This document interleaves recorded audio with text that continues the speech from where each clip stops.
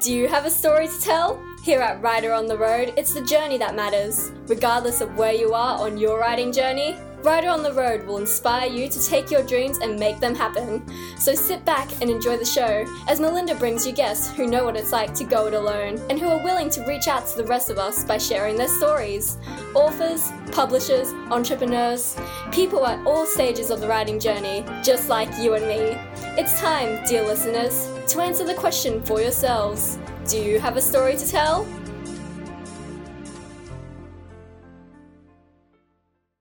And it's welcome to another episode of Writer on the Road. Today I'm travelling down the coast to sunny Sydney and I have with me the beautiful Kylie Ansett. Hi Kylie. Hello Melinda. Now Kylie has a fascinating life and part of that life is author training courses. Kylie, you started out writing your own best-selling non-fiction books and now you're training others how to do it. Would you like to start and tell us a little bit about what got you into author training courses?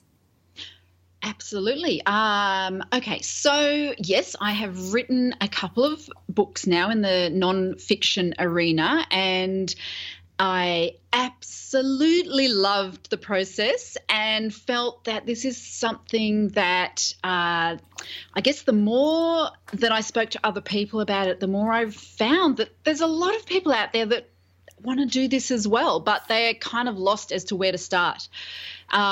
So I put together a really kind of rough and ready, I guess, email, what could we say, like an email course, and it just got fantastic traction. This was on the marketing side of training authors. Like, how do you actually, once you've written a book, how do you get it out there onto Amazon or, and selling? And so people just loved it, and I loved creating the course, and that's kind of where it started.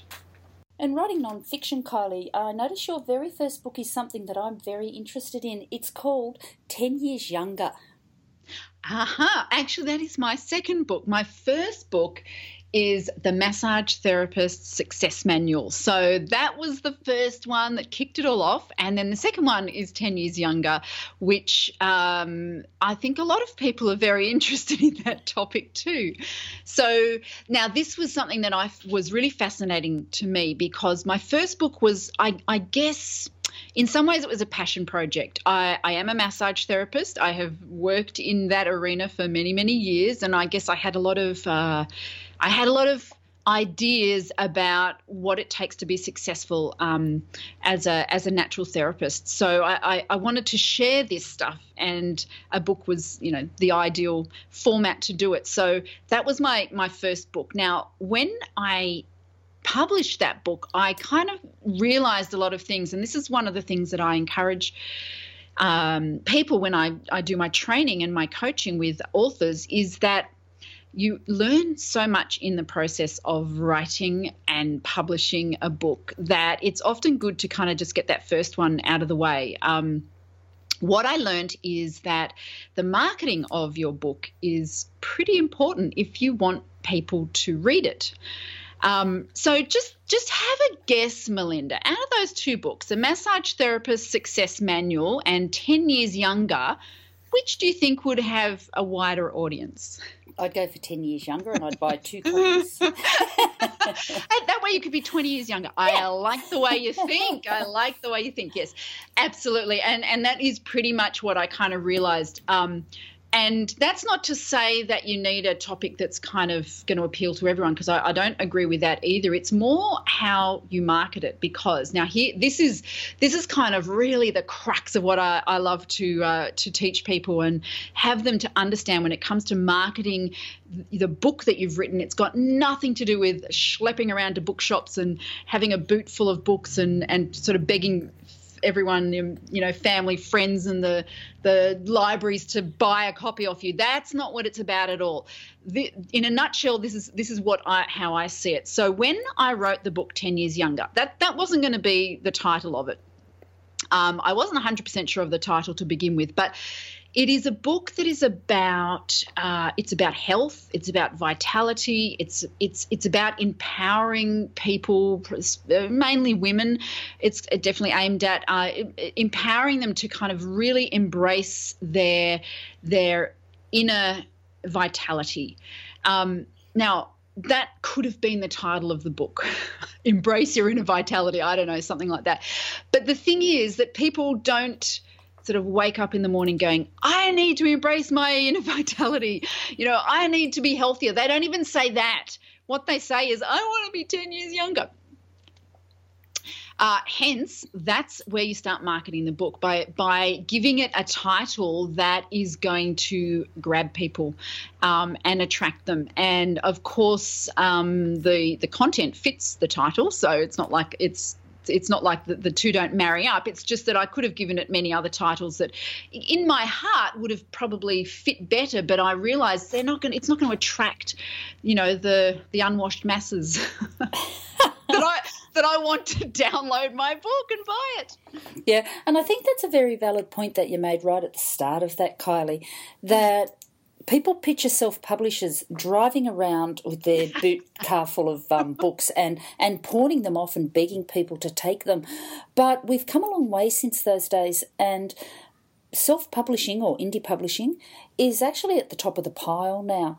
Now, you've had a lot of experience, I know, at doing this. You're a best-selling author, and even that little tidbit you gave us about a title attracting people and solving their problems, I would certainly look twice at a book that was going to make me 10 years younger.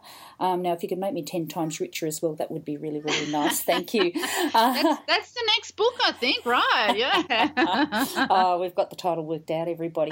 Now, I'm coaching everyone to finish or write and finish her book. And already after that first flash of enthusiasm that we all have, we've got a great idea, we write it down, that very quickly runs out, doesn't it?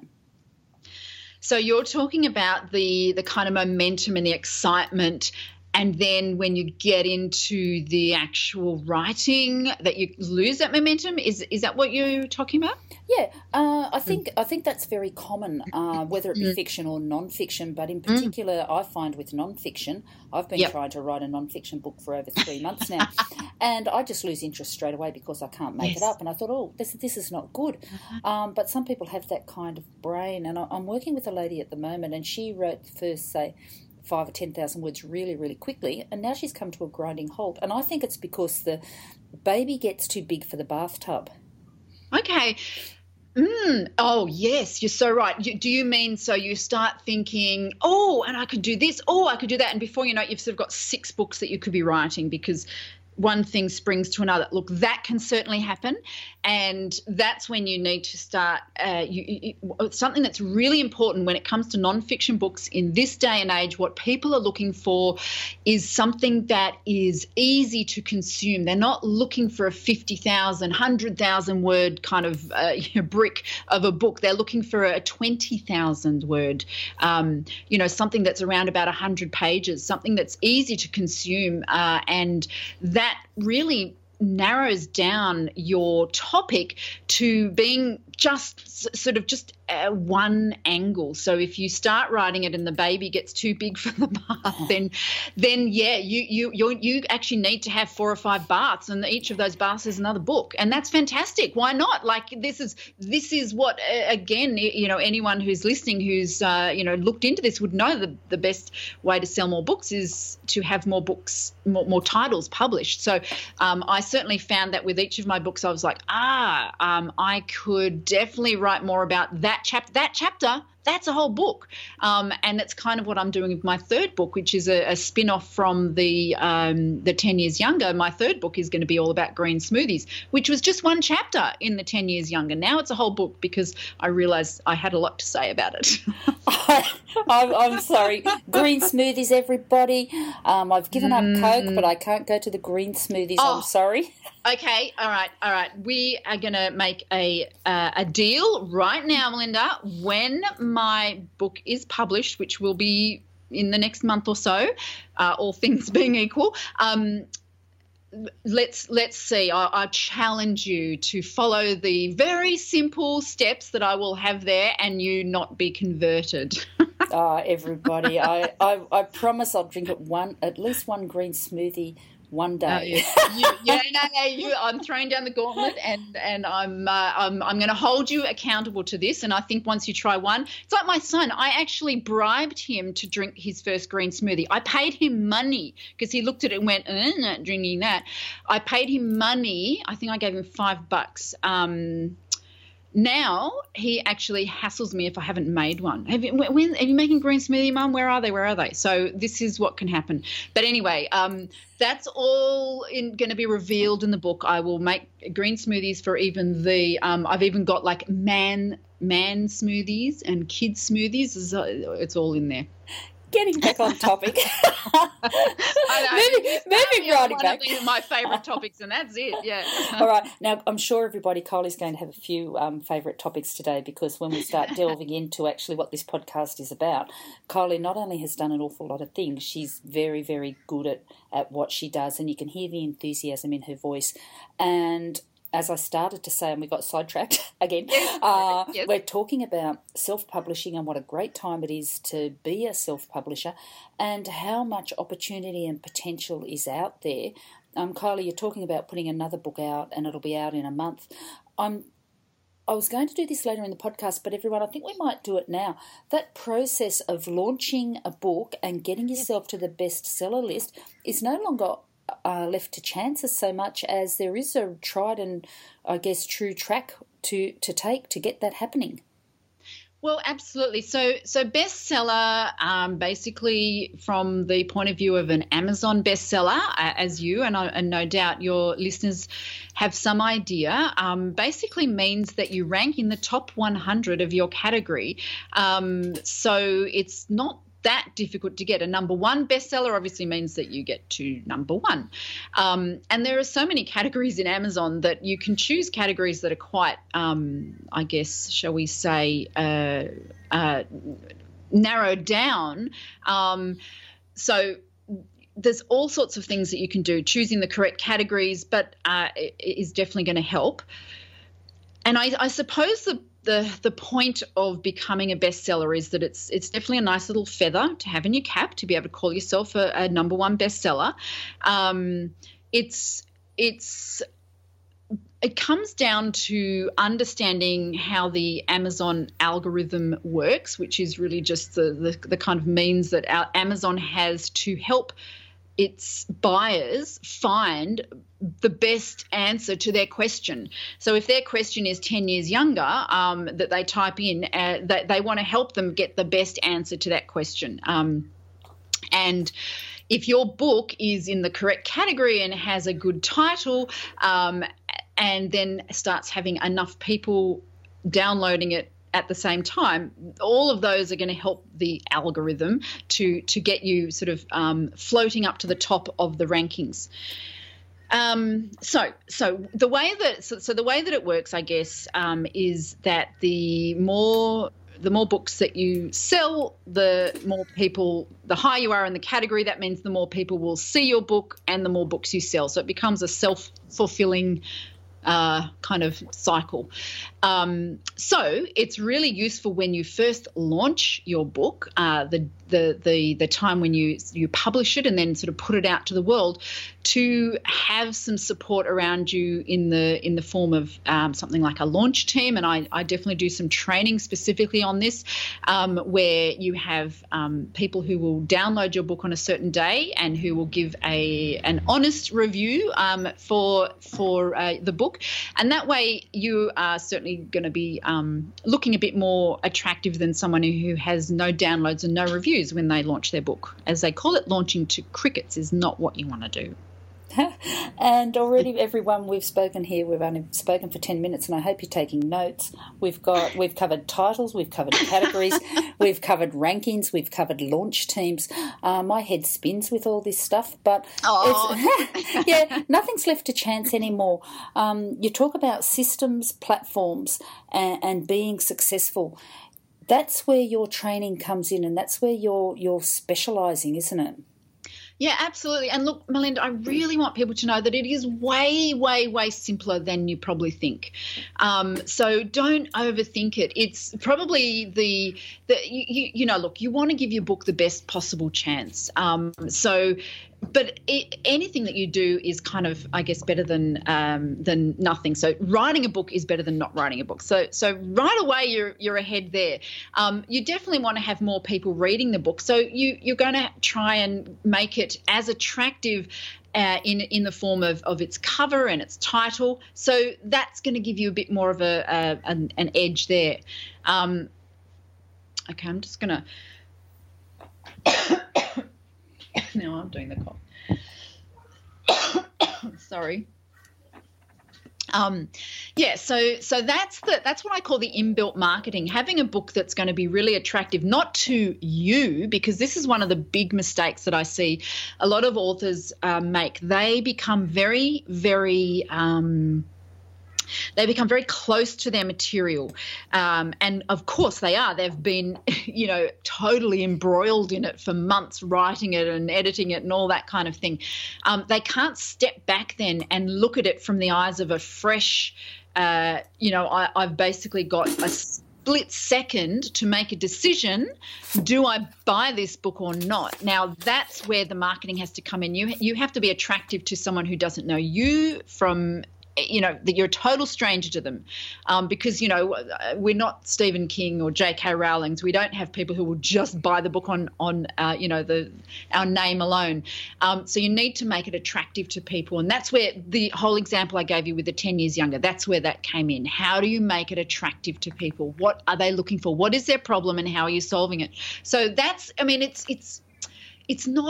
it's not rocket science. It's actually not that complicated. So the launch team is just taking it the next step. That's just giving your book another little edge. So it gets a little bit more popularity.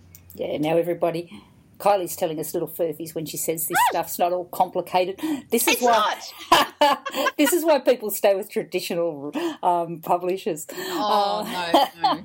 No, it's not. We are here. We are rampant indie authors, as you know. We fully go and support the indie way. I've got to be personally. Well, we all know what I think. To go traditional publishing is just insane. And I heard a story this morning that the publisher is actively discouraging people from promoting themselves outside their publishing programs. And I thought it gets really scary.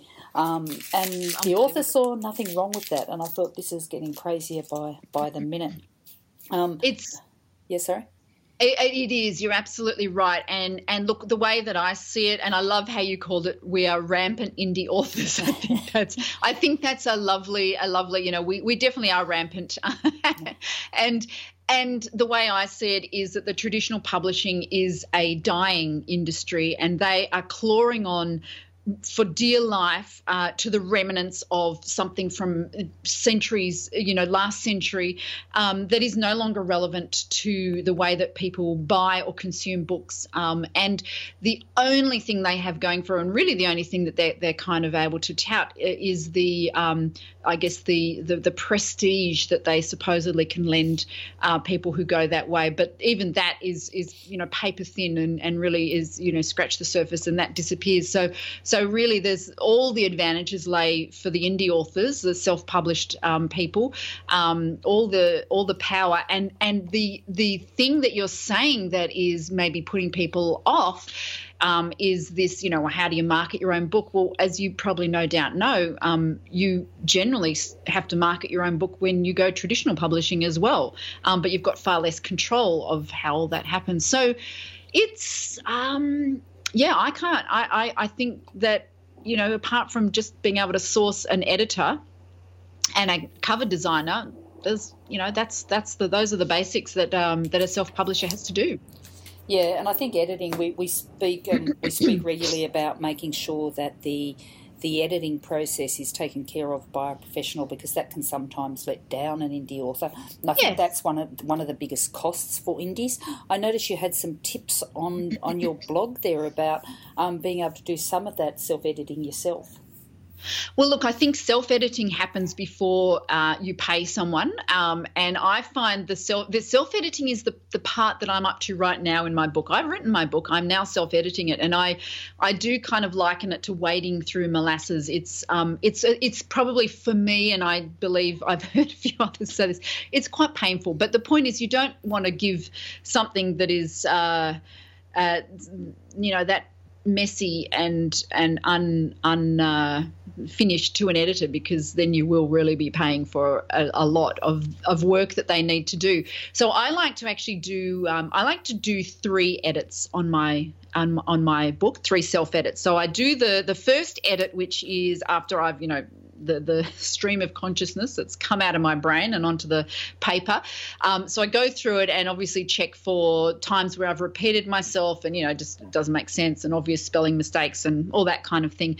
Then I do what I call the this is very personal to me, and most people probably won't need to do this, but I certainly have to. I call it the pedestal edit, and this is where I'm going like, am I standing up on a pedestal, like kind of just preaching at people and saying this is how you should do it? Because I hate that. I don't want to come across like that, and I know I have a tendency, because my son tells me I do it all the time, to sort of sound like some kind of know-it-all. So I want to go through and make sure that's not in there. So I have the pedestal edit. Then I have the goldfish edit. Now, the goldfish edit is basically living the premise that people who are reading my book have the attention span of a goldfish, which I'm sure they don't, but I'm putting that in there because it's like I want there's got to be something punchy the whole way through. It's got to be able to attract and be, I don't want to be boring, basically. So I do the goldfish edit, and then I do the put myself in the story edit. So I feel that this is probably a little bit like the pedestal edit. If I'm in the story, and by that I mean, am I using specific examples from real life that illustrate some of the points I'm making, it makes it far more relatable, and it's conversational, and it's something that people, they want to sit down and read it. So that's the third edit. By the time I've gone through it and done those 3, they're all pretty deep edits, and they will take that whole process will take as long as the writing, I find, around about the same length of time. So it's not a short process, and by the time you've done that, then you send it off to an editor. I tell you what, they don't have much to do. They're going to go through and go, right, yeah, few typos and spelling, and that's how I've done it. So my editor actually hasn't had to cost that much, because it's really just cleaning up the obvious bits and pieces I've missed. Yeah, and with nonfiction, I just want to take you back. You were talking about putting yourself in the story. I guess I'm going to use the example that I'm working on with my writer at the moment.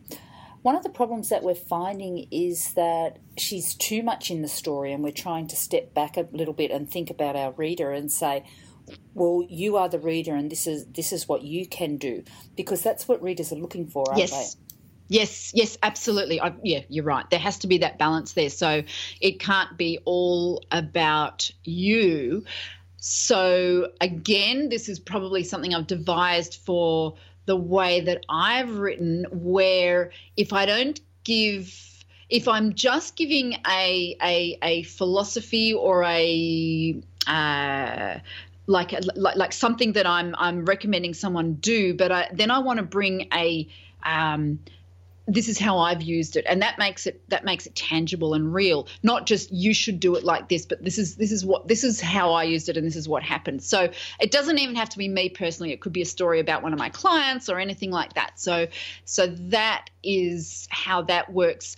And I think that if the tendency is to put yourself in the story too much, well, I don't know. I mean, I think that I can't see that being too much of a bad thing, so long as it's relatable to the person reading it. Yeah, and I think that's it. And at, as you said, 10 to 20,000 words. I know I had another guy on here, Paul Brody, who I know you know as well, and he spoke about if you've got a 40 or 50,000 word book, you need to cut it into 2 and 3 books. Yeah. I would say 10's a bit short. I think 15 would be the absolute minimum, and even that's kind of like when you actually get a 15,000 word book, printed into a physical book, it's a bit thin. I don't think you can even have something printed on the spine with something that small. So you want to keep it around the 25,000. There you go, everybody, 25,000 words, and we've got ourselves a non-fiction book. I know. And you know what? If you can write 1,000 to 2,000 words a day, look at that. 1 month, you've got your book written. Yeah, and quite a few of us are playing around with Dragon Dictation, where we're getting 5,000 and 8,000 words a day. Trouble is, trying to translate them is a bit of a mess right now until we get to get it correct. Now, I notice a woman here in Brisbane is also selling courses on and workshops and things on how to write your book, and it's about women and business and networking and all that kind of stuff. People are starting to take it really seriously that they've got to have this non-fiction book now in order to be considered credible. Yeah, well, I probably would flip that. It's not that they need to have it to be credible. It's more that if they have that, it gives them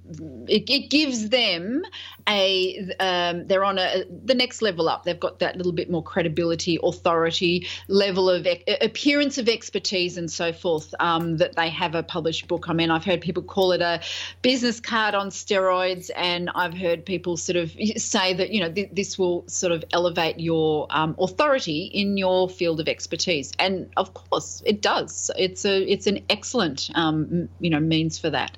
Yeah, and as you go around giving your workshops and things, of course, you can sell your books, everybody. So it gives you, it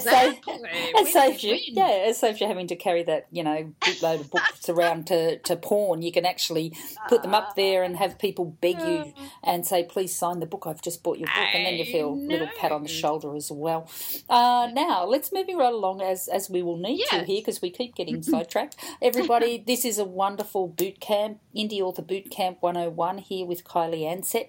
How to write a book that sells. That's your free 5-day author boot camp, and I love your introduction. It's not the sort of boot camp where you'll have to get up at 5 a.m.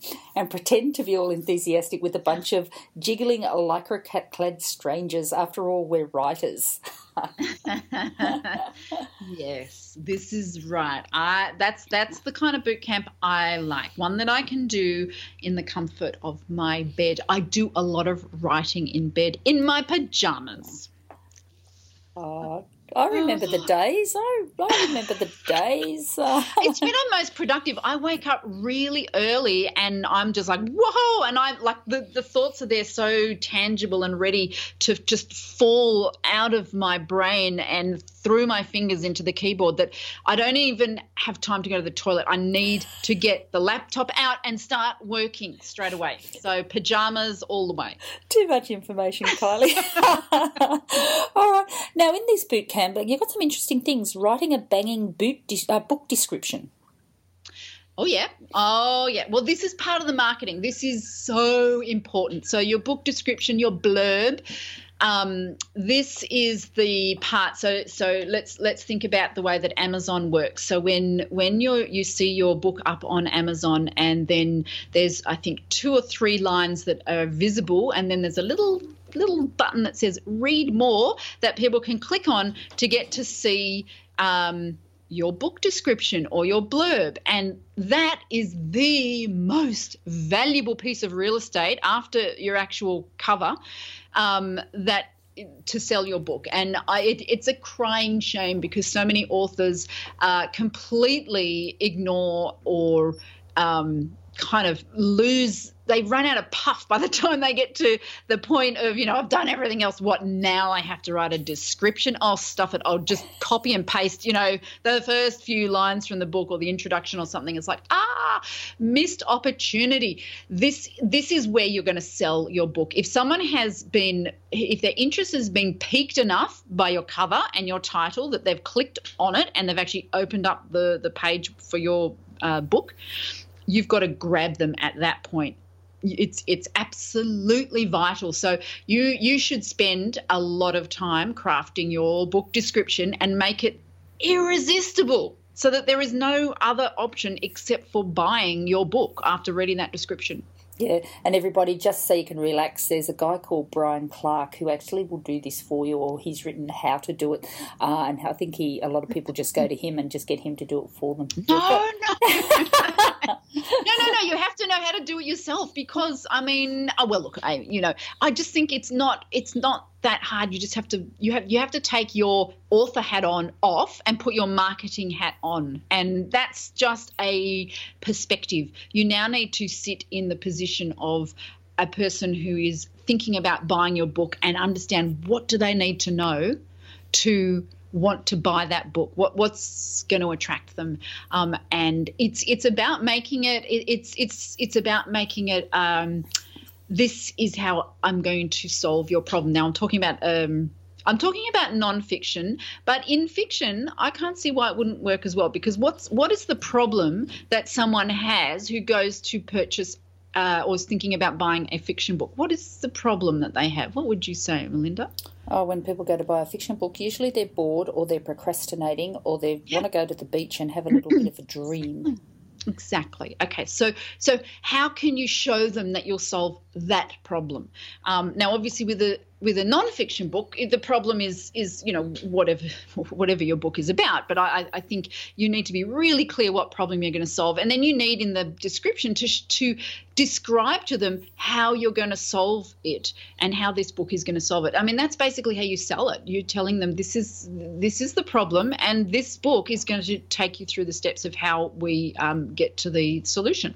Yeah, and everybody, one of the things that is interesting me at the moment, and Kylie, it continues on from what you've said. You've got your book, you've grabbed your, you've piqued your readers' interest. They've downloaded the sample chapter from Amazon, but nowadays, in order to get them to download that sample chapter, you put your table of contents and everything at the back of the book. Okay. No, so all right. So I would say the downloading of the sample chapter or the look inside feature, that comes after the description. Generally. I mean, I guess it's not always, but so that if the description's attractive enough, the next step is let's click on the look inside. Now the look inside is the same as download a sample, right? You're going to get the same 10% of the book is going to become available for you. Now in a 20,000 word book, that's 2,000 words, I guess. Obviously it's 10% of your book. So it's if your book is on the shorter side and you have got the first, say, 5, 6, 7 pages with, the dedication and acknowledgements and all, and then a book for, a page for your copyright and all this kind of stuff.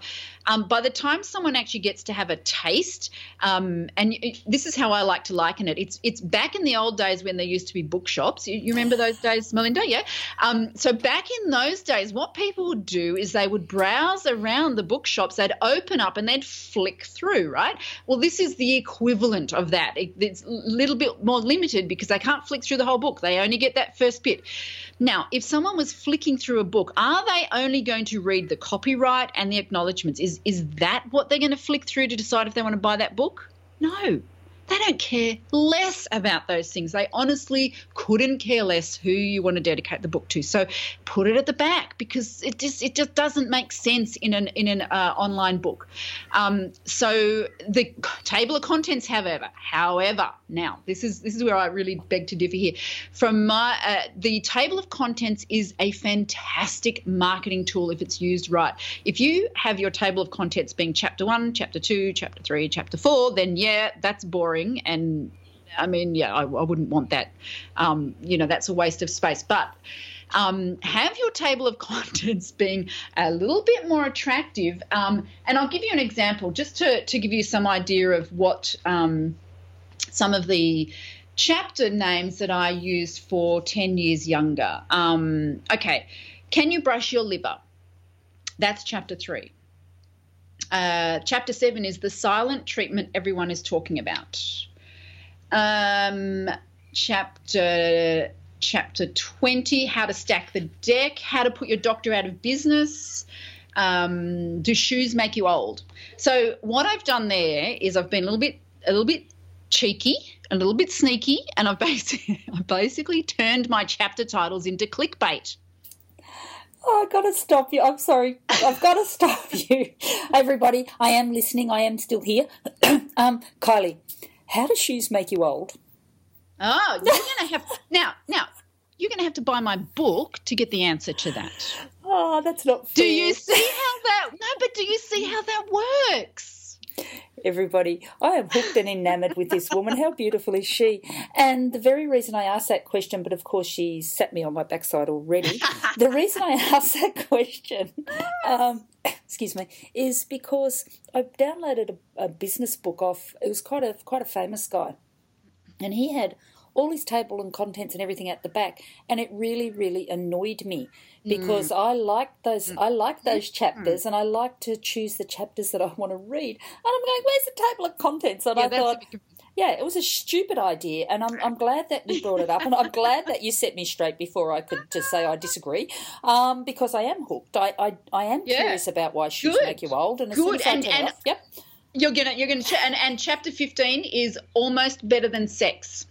Oh, you can't. I gave that up years ago. Yeah. Nah, not interested in that one. Sorry, everybody. That's why I buy fiction now, which is another subject altogether. All right.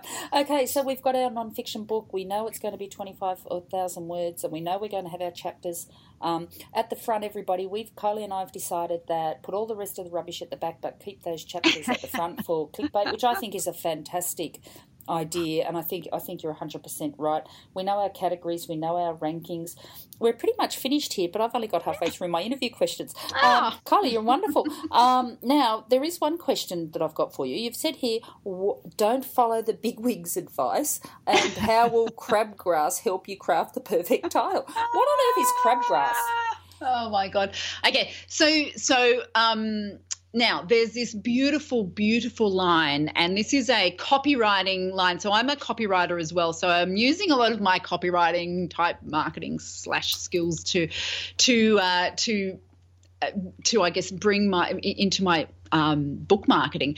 So the line goes like this: talk about their crabgrass, not your weed killer. Okay. I still don't know what crabgrass is. Everyone help me out. Okay, I know. So crabgrass is a weed, right? It's just it's a weed. We could say dandelion, or we could say I don't know, just give me another weed name, whatever. But the point is that if Melinda, you were a lawn aficionado, and you had a beautiful green lawn that you spent every single weekend sort of going over with a pair of nail clippers and making sure everything was, and this crabgrass kept coming in and being all ugly and ruining it for you.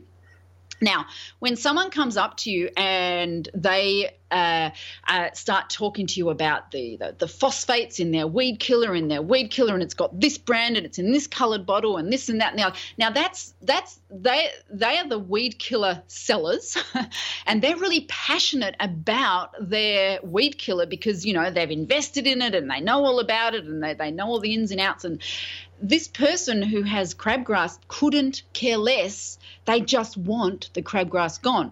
Now, that is, of course, when we flip this into a marketing conversation around our books, that's when we are talking to someone about we're talking to them about the mechanics of our solution rather than just telling them how we're going to help them. I've got Does that make sense? Absolutely none whatsoever. Oh, no.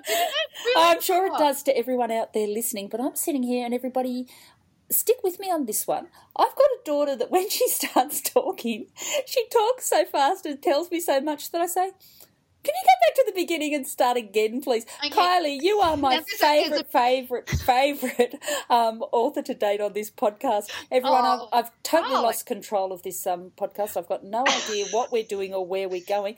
But if you want to learn anything, go for this woman. She's amazing. And look, there's another thing you can do with podcasts is there's this thing where you can slow down or speed up the sound that you listen to it to, right? I love that. For most people, I listen to them in double speed or time and a half speed, right? That doesn't surprise me. So maybe for me, you need to just slow it down into like half time and I'll be talking, and you can follow me that way. Your energy is amazing. Your enthusiasm is amazing. Now, Kylie does do some coaching, but she's putting most of her stuff up online now. I think you should stick with the coaching. I think people would be flocking to your door to get you to work with them. Now, you talk about finding the time to write. You have some advice on us on that one as well. We all love to know how other people find the time to write.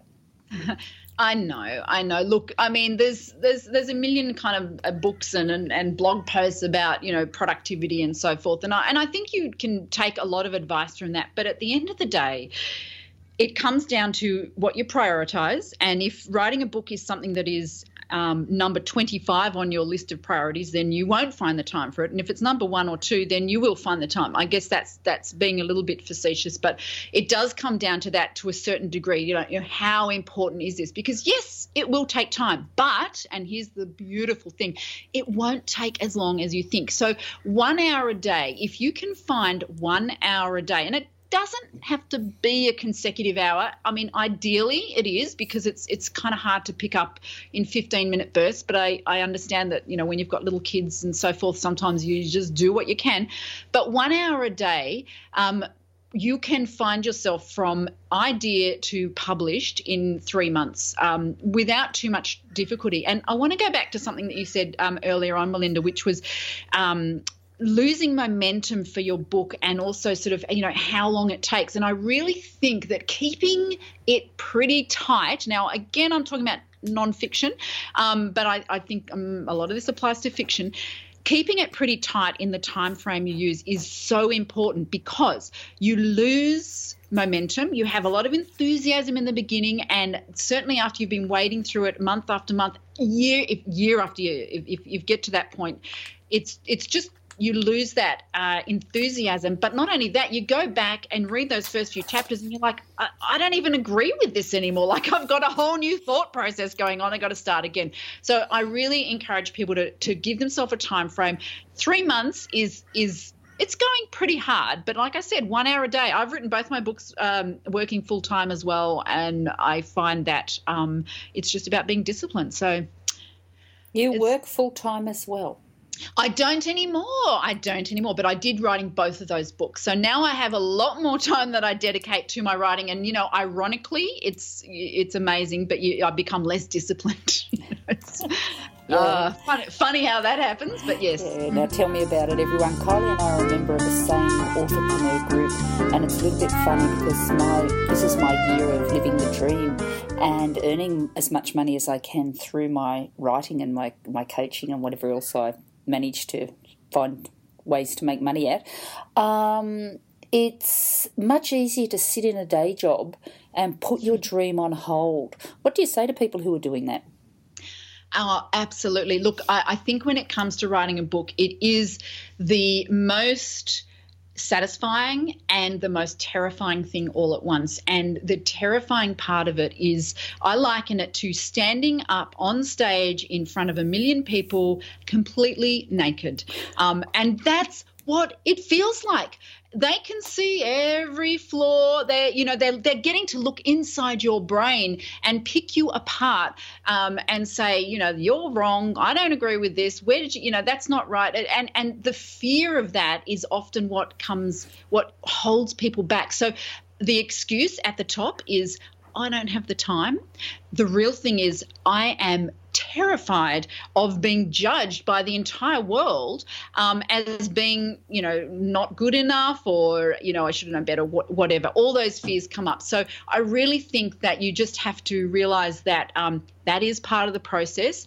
It is terrifying, but it's worth it. And in fact, if you don't have that fear, if you're not absolutely quaking in your shoes, like as I have a whole chapter about my poo in my book. Now, exactly. And so I'm going, what am I doing? Am I really publishing a book when I have a chapter on that? If you don't have that fear, then your book is not worth publishing. So there you go. That fear is what you want to feel. I know so much about you now. I'm not quite sure I need to know some of it. Everybody, it is true. Fear is a huge problem with all of us, I think. What's your take on not making it the best, but making it the best it can be in the time frame you've allocated? It has to be. It would, you will, in 20 years' time, you'll still be tweaking it. It's never going to be perfect, and that's okay. That is totally okay. So I think that you just have to realise that you're far better off to have something out there than to be sitting on it and tweaking it forever. It's never going to be perfect. You are your own biggest critic and worst critic. So just know that, you'll always see flaws in it. You just got to do it. Yeah. Put it out there. and don't care what anybody thinks, because there's so many books out there, and as you've heard a little bit from Kylie, and we could talk about book funnels and emails and all sorts of things, that they're tricks that you can get your books in front of them, or as many people as you can. But start small, do it anyway. You'll learn some of this stuff along the way, and especially with the little courses that, or they could be big courses for all I know, the courses that people like Kylie offer, is just get it out there, get it happening, and refine as you go along. Would you say that's good advice? Absolutely, yeah. I mean, you will. Every book you write will, you'll change the process that you write it. You'll learn things. You can always republish your book. There's nothing wrong with uploading a new version. That you can easily do that. But I also want to say that I think you should aim to divide with your book. Don't aim to please everyone. You actually are going to have people who will hate your book, and that's a good thing.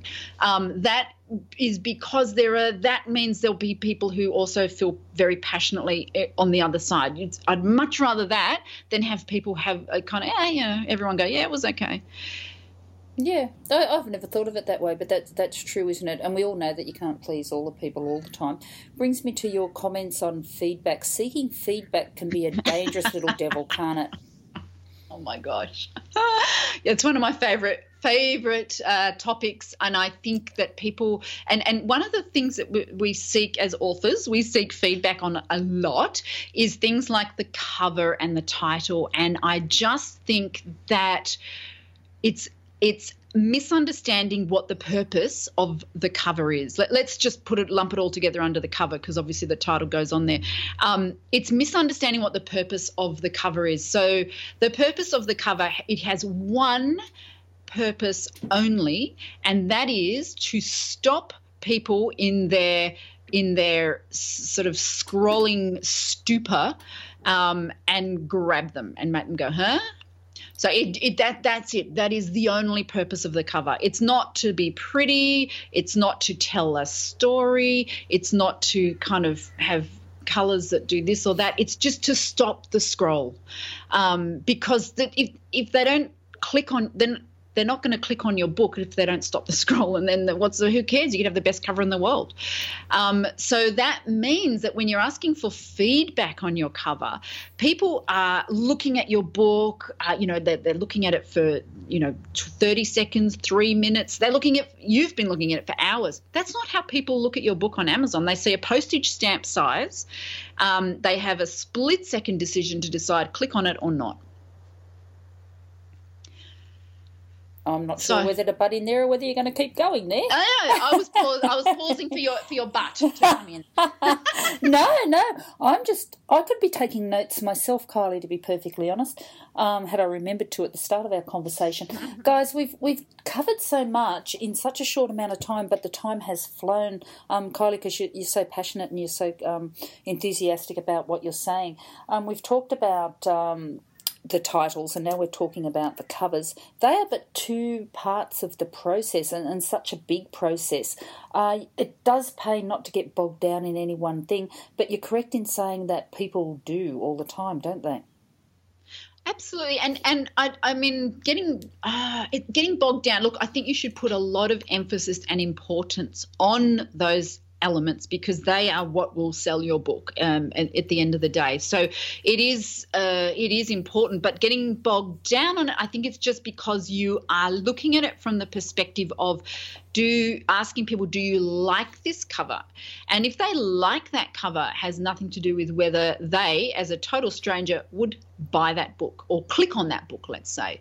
That's the question you should be asking. And it's very hard for people to give you an authentic answer to that because they are already out of that kind of sort of cycle. Like, it's hard to be someone that doesn't know you when they do know you. And that's right as well. You talk about going from book idea to published book is a fun-filled journey. How on earth do you take that whole process that we've talked about for nearly an hour now, and how do you turn from idea to book into a fun-filled journey other than your obvious passion and exuberance?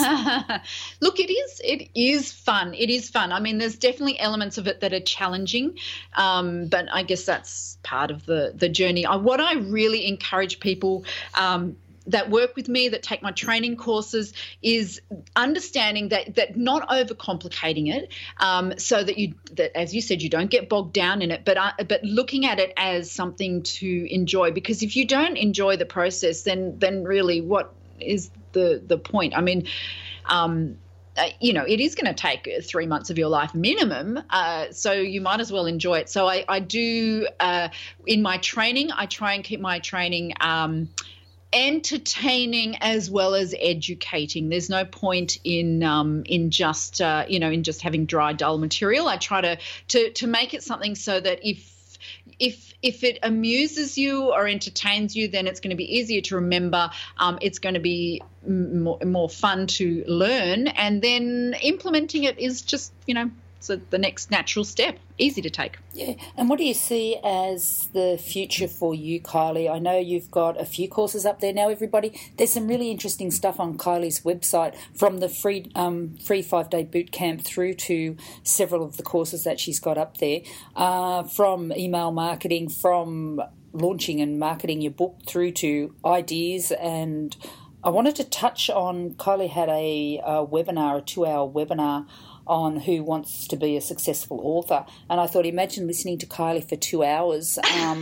Do you have that? Is that webinar available for the rest of us to look at?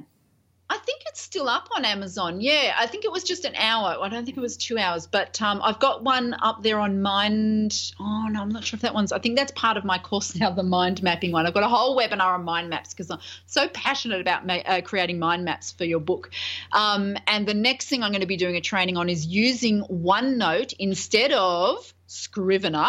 I am, dare I say it in this audience, I'm anti-Scrivener. Oh.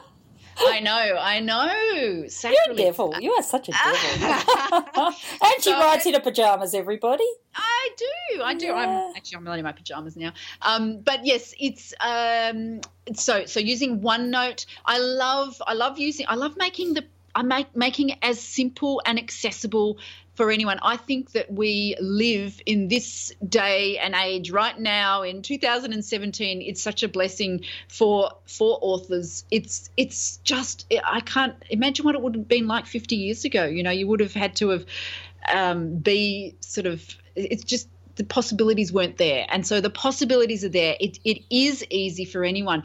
You can put something really crappy up on Amazon and call yourself an author. You can do that. Of course, you want to put something up there that is the best it can be, something that is attractive and something that sells. And so to do that, that's where someone like me comes in to give you some pointers. This is how you create it. This is how you market it. This is how you make it something that people are going to buy.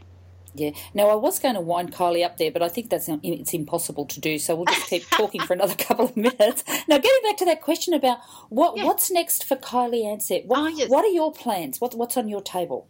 Well, I've actually been doing some interviews with some of the people that I've been working with, and others who have told me that they're interested in writing a book and really understanding what's been holding them back, so that I can really tailor my training to address the biggest issues that have been holding people back from actually publishing a book. So what's coming up for me is definitely I'm going to complete the the book I'm now writing, but I'm also going to be creating more courses around how to self-publish, how to market your book, how to become a successful author. Yeah, and you're talking non-fiction in particular. Kylie's heading on her website, everyone, is helping indie authors make their mark. Your non-fiction author journey made easy. Now, my purpose of my podcast was, of course, the writing journey, and I have lots of people on and we talk about do you want to write a book and how you're going to go about it, and we have people like yourself who come on and help us out. There is such a curiosity out there, isn't there? We all want to know how to do it, how to make it as easy as possible for ourselves. I laugh when you say it's easy and then go into all this detail about all these things we've got to manage. Oh, I know. Look, one step at a time. Just get one thing. That's why I think that you don't sort of expect to be playing Beethoven's Fifth Symphony the first time you sit down at the piano. Like just do one thing, and then the next time do one more thing. It's going to come together as you go through it, and you will learn so much just through getting your first book published. So that's why I really encourage people to just get that book out there. Now, here's something that you might not have known. My first book I published with a different title. It was called The Bodyworker's Success Blueprint, and I was very, very attached to that name, Bodyworkers, because it meant something to me. What I discovered is it means nothing to anyone else. So I learned that. And do you know how easy it was to change the title? I mean, it took about 5 seconds to upload a new cover. Obviously, I had to get the cover designer to do a new cover, but even that wasn't very difficult. It only took a couple of days. So I guess what I'm saying is it's okay to make mistakes. Like, we're all going to do it. You will learn more from your mistakes than anything else. What you won't learn from is sitting there thinking about it. You won't learn anything from that. Yeah, and everyone, look, if you're in any way wanting to write a book and you've got your doubts and you do want to hire someone, I've got to tell you that this lady may be just the right person to get your book happening with you and for you. I agree with you, Kylie, one step at a time. You learn things bit by bit. 6 months ago, I didn't know one end of social media to the other. I certainly didn't know how to podcast, and I accidentally listened back to my podcast number 1, just about 2 minutes of it before I just cringed and crawled under the table. We learn as we go. We have fun along the way doing it, and I think that it's that journey that matters. That's sort of my catch cry. It's not the end product matters and making a living out of it matters and all the rest of it, but we don't want to turn it into the very jobs that we escaped from to do this thing, do we? Oh, that is so true. And oh my goodness, I can't believe that you've only been doing this for 6 months. I mean, it's like you're a consummate professional. Amazing. You've obviously taken to it like a duck to water, and you do a brilliant job of your interviews. So I've thoroughly enjoyed you picking my brain. And I also love what you said about the journey, because, I think that really fits with you and your life, right? Like, you're a bit of a journey on a physical sense as well as metaphorically, right?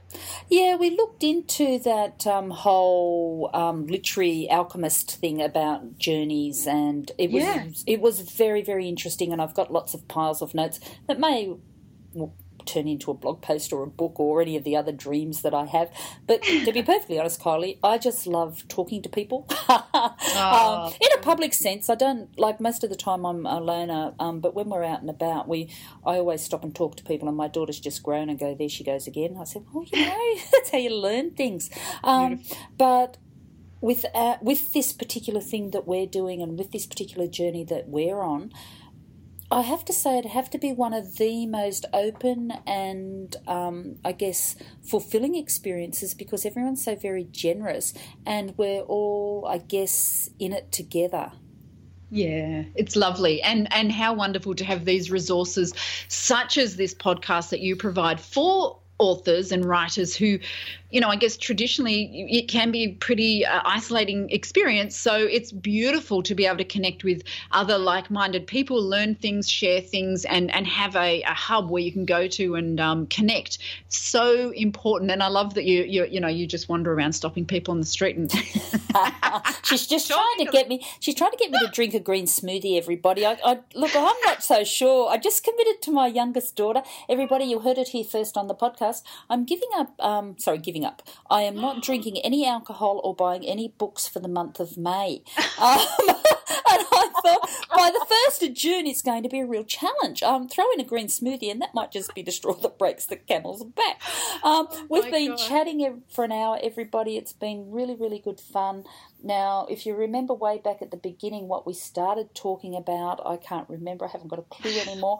But we have learnt a lot and it has been really good fun. I'm going to have Kylie back on the podcast again simply because she's doing the very thing that we all want to know about, helping indie authors make their mark. She does it in a really, really good fun way. A copywriter by trade may give us some clue as to why she's so good at what she does, and the rest of us will just hang on to her coattails. And Kylie, when you get well and truly into that fiction writing, come and see the rest of us because we're very good at making stuff up. It's all this practical stuff that we're so bad at. Where can we find you? Absolutely love it. So authorwhisperer.com.au is the website where you'll find most of my resources and bits and pieces. I've got lots of freebies to download. There's, like you said, the 5-day boot camp. There's a self-publisher's epic guide, and there's lots of free stuff up there that you can dig around and find. So I would love to connect with people through there. I can't believe we didn't talk about free, everybody.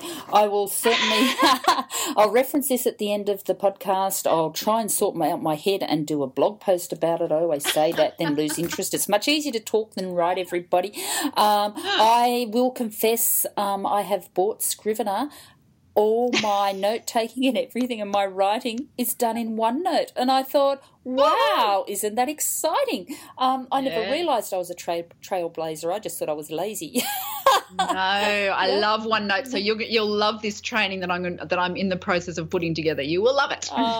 Okay, and that's it from Writer on the Road for another week. And Kylie and I are just going to turn the button off now and we're going to keep talking. So it's bye for now. Bye from me and bye from... Farewell, and thank you so much for having me, Melinda. Another episode of Writer on the Road.